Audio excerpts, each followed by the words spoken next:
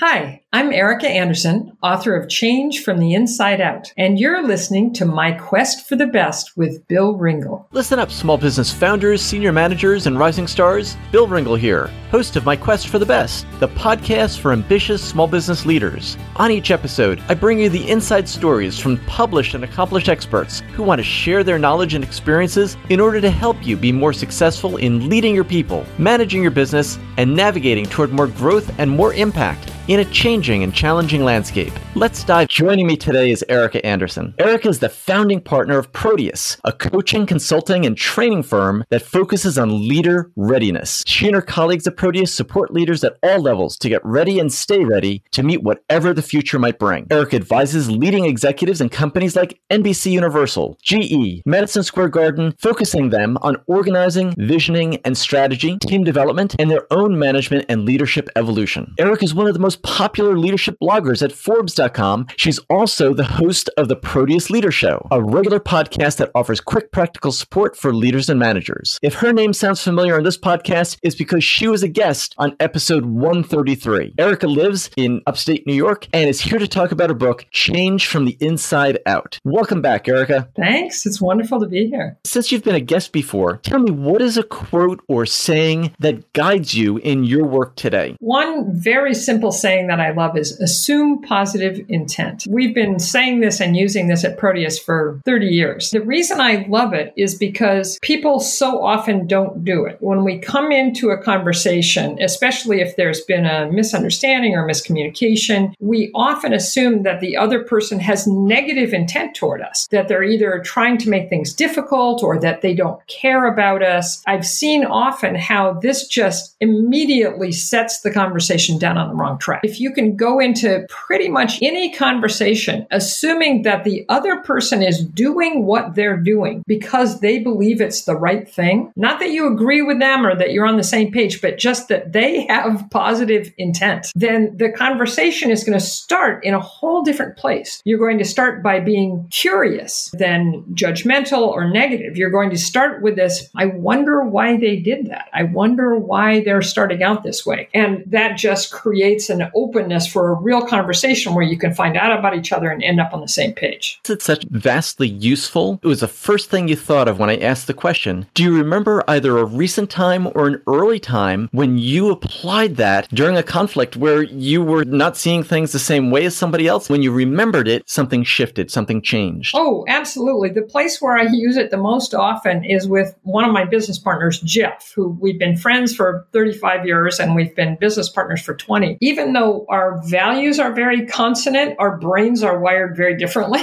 We often come at things in different ways. Recently, he had said something, and my immediate response was, why did he do that? He knew I wouldn't like that. I was like, assume positive intent. Come on, Erica. So I went into the conversation in this calm, curious spot, like, Jeff, I need a little context. How come you decided to do that? It turned out he had a perfectly good reason for doing it, nothing to do with any kind of negative intention toward me. I know that if I had come into that conversation with my first self-talk ringing in my mind, it would have been a very difficult conversation. And it wasn't at all. It was a great conversation. Yeah, it makes such a difference. Yeah. And it really adds legitimacy and authenticity and authority when we talk about using the tools we recommend to others, for sure. Yes, absolutely. One of the things that I think will be very interesting for people listening is the role of curiosity with change. Can you talk about why that's significant? Many people think that change should just be about laying out a plan and having people follow it. You're saying curiosity, which is a very internal state. What's the significance of that, and how do you encourage people to adopt this position? I'd love to answer that question by talking about, if it's okay with you, what I think of as the core of this new book, which is what we've come to call the change arc. Is it okay if I go there? Yes. I love the arc, and especially talk about the spacing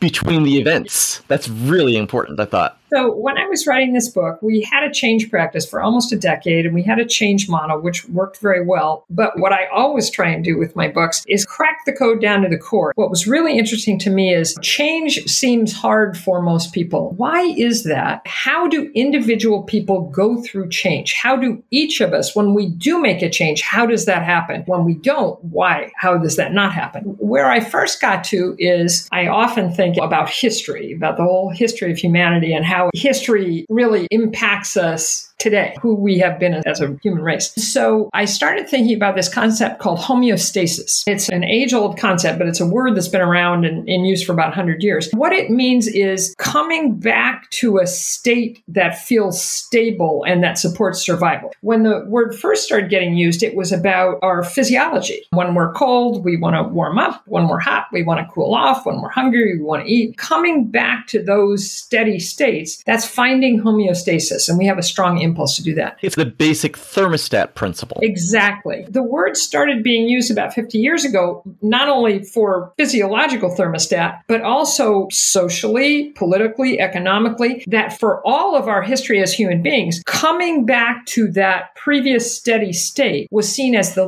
least dangerous alternative. For most of our history, change has been a threat and a danger. If there's a famine, we want to come back to eating regularly. If there's a war, we want to come back to peace and prosperity. If there's a plague, we want to come back to being healthy. So we're pretty deeply wired toward that homeostatic urge. So I thought, okay, so no wonder change, especially change that's imposed upon us, seems dangerous and threatening. So starting from that, I then observed myself and many other people, what happens when a change comes at us? My understanding of that ended up being turned into this thing we call the change arc. So the first thing is when a change comes at us is the stage we call proposed change. We want to find some things out about the change, and it's very predictable. We want first to know, what does this mean for me? What is this change going to do to me? What are the impacts on me? That's the first thing we want to know. Second thing is, why is this happening? That's our brain's attempt to put it into some kind of order. Why is this? What's the reason this is happening? What are some of the benefits that might accrue or the costs that might accrue? Then we want to know, what will it look like when this change has been made? It's interesting. When I was researching the book, one of the things I found out is that a lot of neuropsychologists now think that fear of the unknown is our deepest fear. So of course, when a change comes at us, we want to know, what's it going to look like? That's contrary to what a lot of people have popularized as the fear of death and taxes.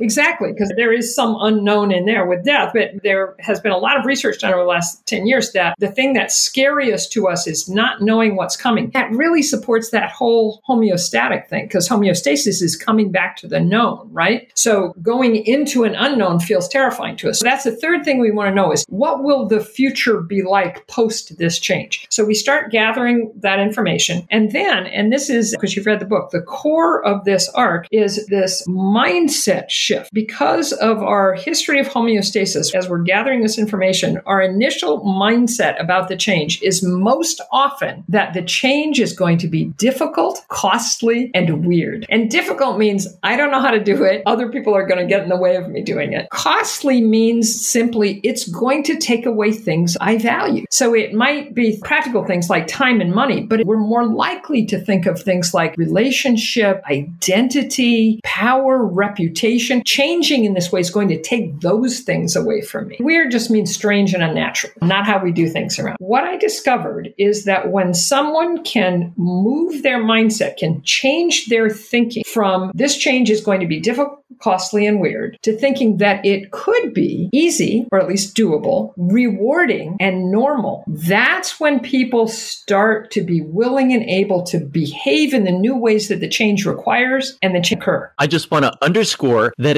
they think it could be that, not that they believe it will be. That is such a critical difference. I'm so glad that you mentioned that. Yes. Thank you for picking up on that, because when you think that it could be those things, then that opens you up back to your original thing. You get curious about, how could it be? How could I make it easy? How could I make it rewarding? What could the rewards be? How could it become normal? And normal is an interesting thing. Normal in this context, we found, means people like me do it. People who I think of as my peers are doing or are open to doing this thing. And people I admire and want to emulate and who are important to me in my life do it, which is why it's critically important for leaders to model a change. Because if leaders are saying, hey, yeah, go ahead and do this thing, but they're not doing it, all kinds of red lights flash. I love the book title that comes to mind. Change is easy. You go first was the title of the book. And I just thought that was great. Exactly. You had a wonderful example in the book where you went through these phases when you were encouraged to begin a podcast. Exactly. What was your initial reaction when somebody said, Erica, you should have a podcast? Yes, thanks for reminding me of that. When I was writing my last book, Be Bad First, which came out 5 years ago, my publicist at the time said, Erica, you really should do a podcast. My immediate thought was that it would be difficult, costly, and weird. Yes, I don't know how to do that. It would cost me time and effort. It just feels strange. Why would I do it? I noticed it and I said, okay, how do I move my own mindset to it could be? So I gathered, and I'm sure noticed this in the book because you're such a noticing kind of person, that you have 3 big tools to help yourself move your mindset and to help other people: information, stories, and experience. So I gathered some information about how to do it and got some stories from people who were doing it already and who thought it was more rewarding than costly. Then I put myself into the experience of being on other people's podcasts so I could at least see it from that angle. And as I gathered up the information and listened to people's stories and got some experience, my mindset started to shift. And I started to think, oh, okay,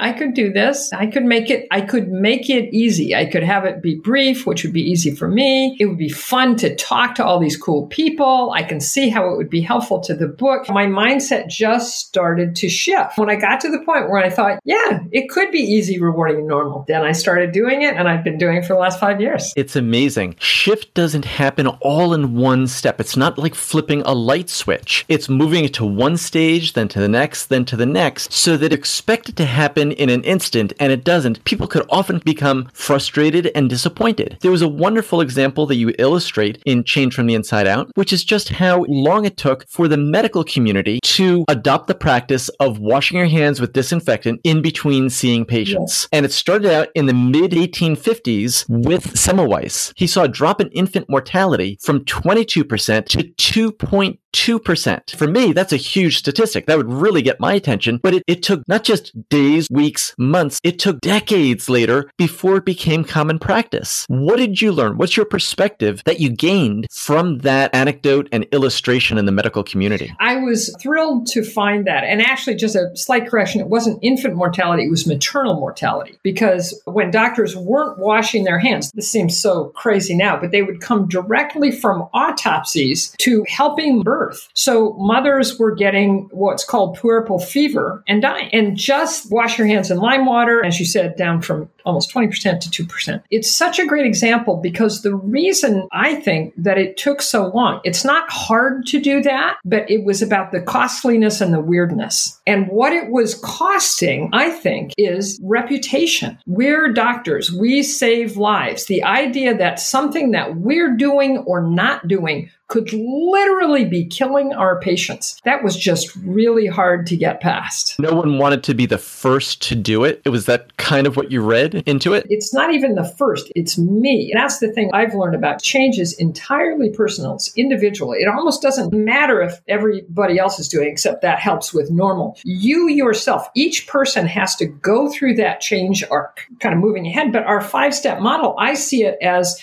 a way to cascade all of the people affected by the change through their change arc, while at the same time planning for and executing the practical step of whatever the change is, which is, generally speaking, all that gets focused on. When there's an organizational change, usually what gets focused on are the practical nuts and bolts aspects of the change. And this idea that individual people have to be okay with the change and you have to cascade them through that process at the same time, that doesn't happen. That's why change most of the time doesn't work. So true. And we've seen that in the popular business press as well as with our own client experiences. Yes. Just to go back to the medical example for just a moment, the contemporary view at that time was that germs floated through the air. And for the doctor to say, you know what, based on research and based on empirical evidence, it's actually the germs that we carry on our fingers, was such a radical idea. Haven't we seen the confusion of how things get passed? Isn't that relevant today as we're looking to protect ourselves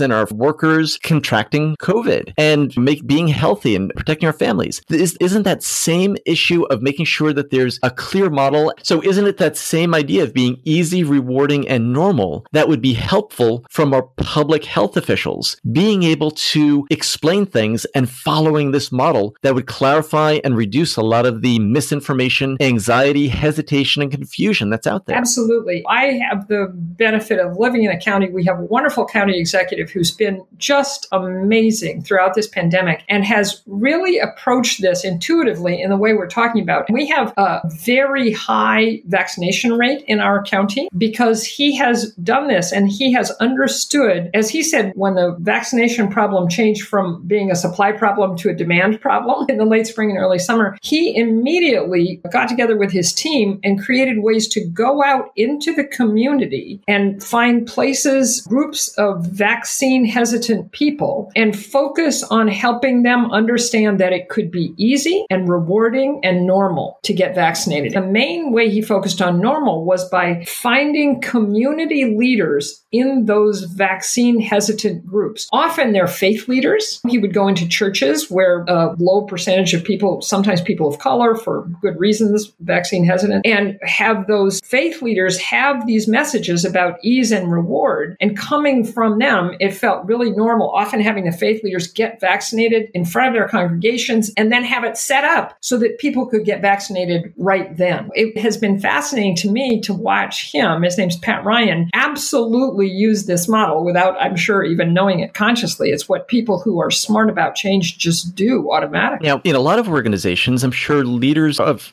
businesses of all sizes and types are listening to this. Some of them are saying, oh, our organization just doesn't do well with change. They have this attitude, we need to label. Everyone has a capacity for change. I love that we have this model and this image of a pipe. What is your capacity for moving change through your organization? Once you have that as your model, can you talk about whether that capacity can be influenced and improved? Yes. In fact, this is a good time to talk about this 5-step model. That's a way of increasing change capacity. The first step of our 5-step model is clarify the change and why it's needed. Those are 2 of the 3 things we want to find out about when a change comes at us. So usually at this point, the change is being considered by a small group. And in a small company, it's very often just the leader of the company and kind of 1 or 2 close allies. We need to change our production process. Okay, let's think about that. Let's get really clear on what the change is and why it needs to happen. If that small group gets clear about it, they're clarifying it for themselves, but ultimately they're clarifying it on behalf of the organization. I'm also going to introduce something else to this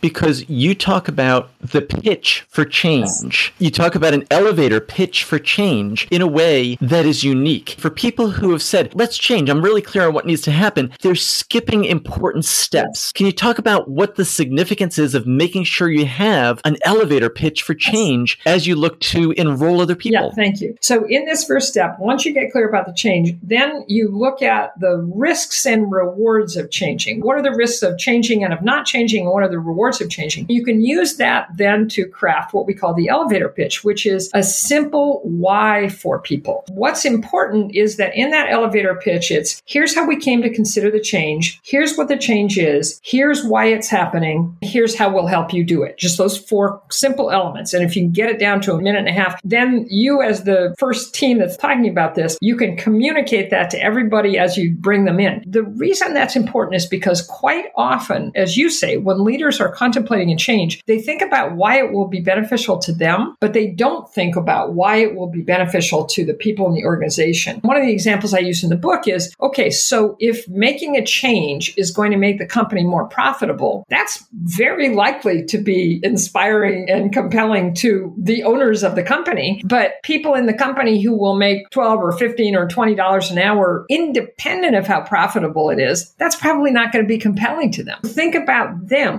Why would this change be meaningful to them? Is it going to make their jobs easier? Is it going to make their jobs more fun? Are the clients going to like it better? What are the things that are going to happen as a result of this change that will be compelling to the people you're speaking to in your organization? So that needs to be part of the elevator pitch, that compelling why for people. If managers and leaders are having trouble coming up with this on their own, what could they do to actually hear from others who could tell them what would make their jobs easier? I love that question. One of the things we recommend is that starting with this first step, it's useful and often necessary to bring some other people into the tent. intent. And you have to bring them in carefully, and you have to make sure that they're discreet, because you don't want the word of this to get out before you're clearer about it. So ask people, find some people in the organization who you trust and who are discreet, and say, okay, we're intending to make this change. Let's talk about how that could be beneficial to you. That's the best way versus just making it up. Yes, I think that's such a strong point. Let's talk about something that many managers and leaders are facing now, since August has been dubbed the month of the Great Resignation. And managers are looking at their teams and saying, gosh, we really do want to retain our top talent. What is it from your research and work with companies of all sizes across the country? What is it that makes good employees stay? Managers should be focused on, rather than just saying, let's give people a couple days off, or maybe we could look at some salary increase, which you and I know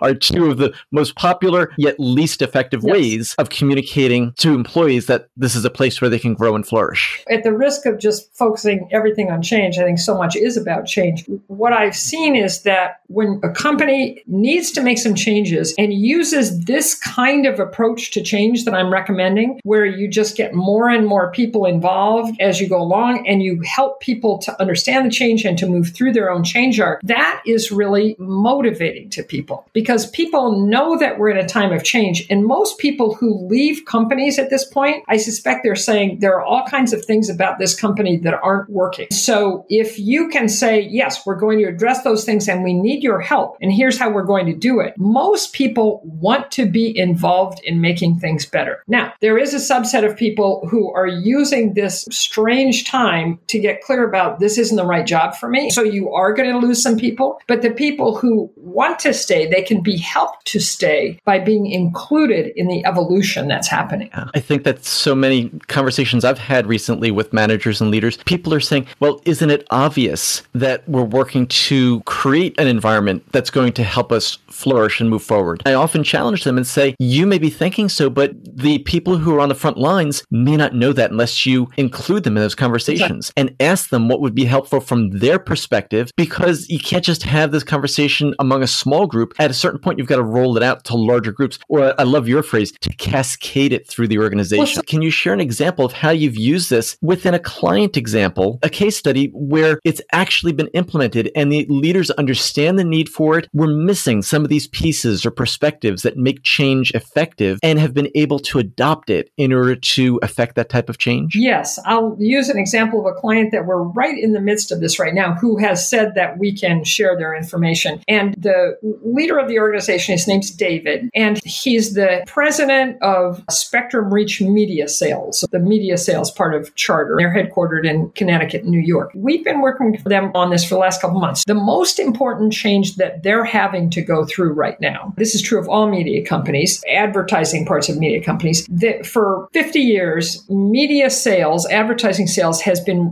ratings based. It's been based on how is this show rated, and then we sell ads based on the ratings. Now it's moving toward impression based, which is eyeballs. How many impressions are we getting across all the platforms? So this company, Spectrum Reach, wants to move in the next couple of years all impressions-based selling across all the platforms, which means linear, online, mobile, all their platforms, and all their audiences. So that's a huge change. They had already started trying to make it over the last 18 months in a lot of ways, but it hadn't come together and they hadn't used this process that we're talking about. So we got together with the senior leadership team and they did step one, which is, okay, let's really clearly define this change. Let's create that elevator pitch for change. What's the why? Then step two, what will it look like when it's done? What's the post-change future we're looking for? How will we measure that success? So the first thing is vision. What are the 4 or 5 things that will be true in a couple of years when we've moved to fully impression-based selling? And how will we measure the success of each one of those 4 or 5 things we say in our vision? So both aspiration and practicality, right? Then they did what in step 3 is, let's bring some more people into the tent. Let's create a change team, because usually there are 3,000 people in Spectrum Reach. The senior leadership team is not going to be the change team. For the most part, they're not going to be the people who are clarifying the plan and then driving the change. So they nominated a change team, people 1 or 2 levels down from them, with a leader and an executive sponsor, one of the people from the change team. Now that change team is meeting and are starting to do the next things in step 3, which are identify the key stakeholders that are neither on the senior team or on the change team. There are probably some other key stakeholders who really need to understand and support the change. Who are those? How do you engage them? And then, most important for step 3, build the change plan, the nuts and bolts change plan. I was thinking that they also needed to incorporate some measures and input from their stakeholders who weren't the change team or even internal to the company. What's it going to mean to the advertisers and the buyers and educating them about what's coming up? That actually is part of the change plan. Like, how do we educate them? For the most part, the advertisers and the buyers want to move to impressions-based, but part of the change plan is how do we clarify for them when and how and why this change is happening, for sure. Step 4, we call lead the transition. And this is the human part. In step 4, I would say 4 is the part that most often doesn't happen in change, and it's why change doesn't work. So the first thing is the change team, and I'm going to be working with them to do this, they'll figure out who are the internal groups who are going to be most affected by the change. What is going to be ending and beginning for them in the change? What are they going to have to let go of, and what are they going to have to move toward? Because that will help them to figure out what's likely to seem difficult, costly, and weird to this group, and what then they can propose as easy, rewarding, normal. So then you make a transition plan for those people. How are you going to help those people who are most affected by the change? Usually there are 3 or 4 groups, and they're not all the same. So you make a kind of change plan for each of those groups to help them move through their change arc. Then you lay those transition plans on top of the change plan, because lots of times when you do that, redundancies that you can iron out, you understand that there are ways in which they have to align time-wise, and then you can execute the change and transition plans together, which is marvelous because you're doing the nuts and bolts things at the same time. You're giving that support to help people through their change arc so that they actually accept the change. And step 5, we call keep the change going. That's how do you make sure the change is adopted? How do you monitor progress, make ongoing adjustments? And almost most important,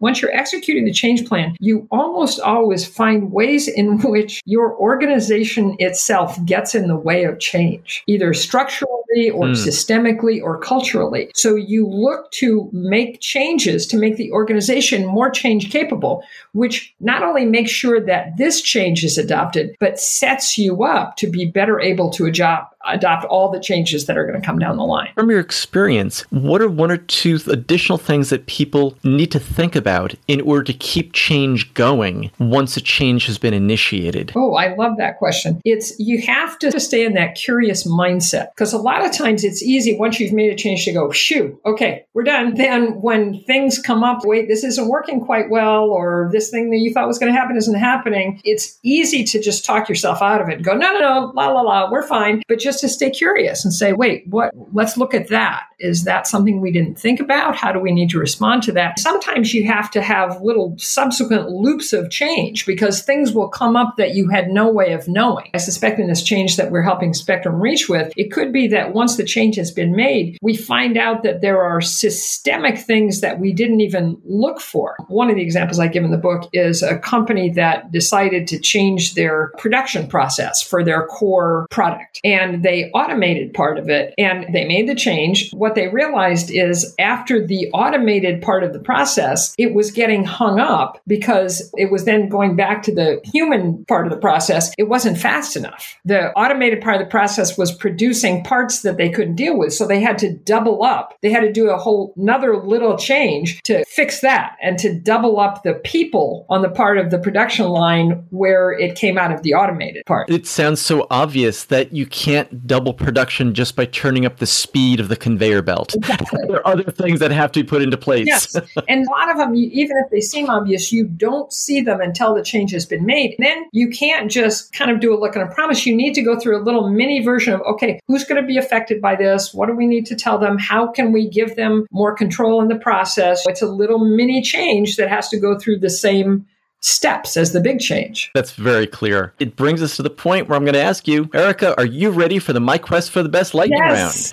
All right. So at the beginning, I asked you about a phrase or quote that is meaningful to you and that helps guide you today. And you talked about assuming positive intent. And you've known about this for decades and decades. Erica, when you were growing up, what's a song that you loved as a teenager? The Morning Sun is Rising Like a Red Rubber Ball. Red Rubber Ball, I think it was called. It was popular when I was 13 years old. And I loved the Hopeful hopefulness of it. Excellent. So what do you find is the most effective way to get your message out each week in order to let people know that when they need to build their capacity for change or make the process more effective because it's high risk, that your Proteus is the place to contact and to find you so that you can have a conversation? Wonderful question. I would say our social media feeds, which we have a wonderful guy, Jason, helping us. We're getting more and more followers and engagement, primarily on Twitter and LinkedIn, a little bit on Facebook, but primarily on Twitter and LinkedIn, and my monthly podcast. I think people find it very helpful. We send it out every month with a newsletter that I write, and people seem to find that very helpful. What would you say is the best life advice you ever received? From my dad, and you will love this because it was get curious. My dad was the single most curious person I've ever met, and he taught me so much about just the power and value of curiosity. What's an example of something that you wouldn't have expected, but he just became curious about? Oh, he was wonderful. I remember once when I was a little kid, we were on a vacation. I grew up in Omaha, and we were out in western Nebraska, and we were in a diner, I guess, and he started talking to the waitress, and she told him that she and her husband had a farm. He got super curious about that, and wow, what's that to work in town and to work on the farm? How do those get in the way, or do they help each other? What do you guys grow? He spent 10 minutes talking to this waitress in a diner in western Nebraska because he just wanted to find out about her life. It was such a great example for me. I love that. Tell me, in the last 6 months or so, what's been the best $100 or so purchase that you've made? Oh my gosh. This is not the last 6 months, but I'm going to say it anyway. A couple of years ago, my husband and I bought a little Cuisinart ice cream maker, and I use it almost every week because you can make healthy ice cream. You can use yogurt and low-fat milk. We use monk fruit instead of sugar. We use fresh fruit. It's absolutely delicious. It takes 45 minutes. I'm a big fan. Love it. So complete this prompt for me. I know I'm being successful when people are better able to be the people they want to be. Here's another prompt. I can see that a business has effective leadership when I notice that people go to the leaders for advice and counsel. What would you say is the most important habit, routine, or belief that you've stopped in the last year that's brought you the most pleasure or personal satisfaction? This is a weird one, but I have stopped using paper. One of the weird byproducts of the pandemic for me is that I now do everything electronically. I no longer have folders and pieces of paper. I take all my notes electronically and then keep them safe in the cloud. And I don't have bits of paper lying around all over the place. I do everything electronically. It's been wonderful.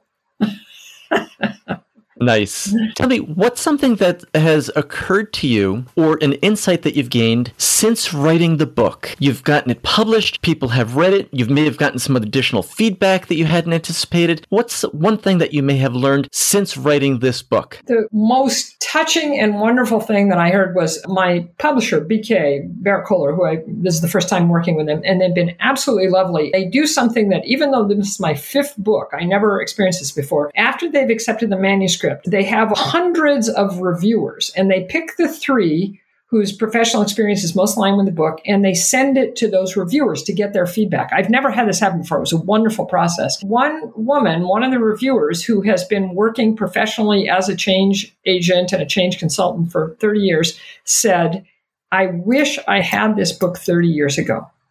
Because what it says about how individual people go through change combined with this very clear rigor about the change itself would have saved me lots of heartache and problems. You can imagine, Bill, I can't even tell you how I'm so happy and grateful. I feel like that's it. I may be wrong, but I have not seen another approach that fully integrates the human and practical sides of change. I think that's the power in what we're doing here. I also can imagine looking to read what the reviewer said and the juxtaposition from, oh my gosh, what criticism is coming my way, to this, oh, she loved it. Wow. No, that was amazing. They were, all 3 of them were very kind, and the tweaks that they had were super valuable, and it was a wonderful experience. I'm really glad BK does it that way. That's terrific. Erica, you have been terrific in sharing with me on my quest for the best today. We started off talking about assuming positive intent and the importance of being able to think about things and choose your perspective and being aware of our own self-talk as a prerequisite to being good managers and leaders, whether you're engaged in change efforts or not at the present time. I love the whole image of the change arc, and I hope people take away from this conversation, as well as when they buy the book, the image of the change arc, being able to present the change and then see mind shifts happen either in ourselves or in others that we're looking to influence before we start to take action and then produce those types of results. I found this so valuable. I love the example that you shared with us about David, who's president of Spectrum Reach and is going through this change effort himself, and the different stages and wisdom that you gained along with your colleagues at Proteus as you help companies become more effective at affecting change. Erica Anderson, for these reasons and so many more,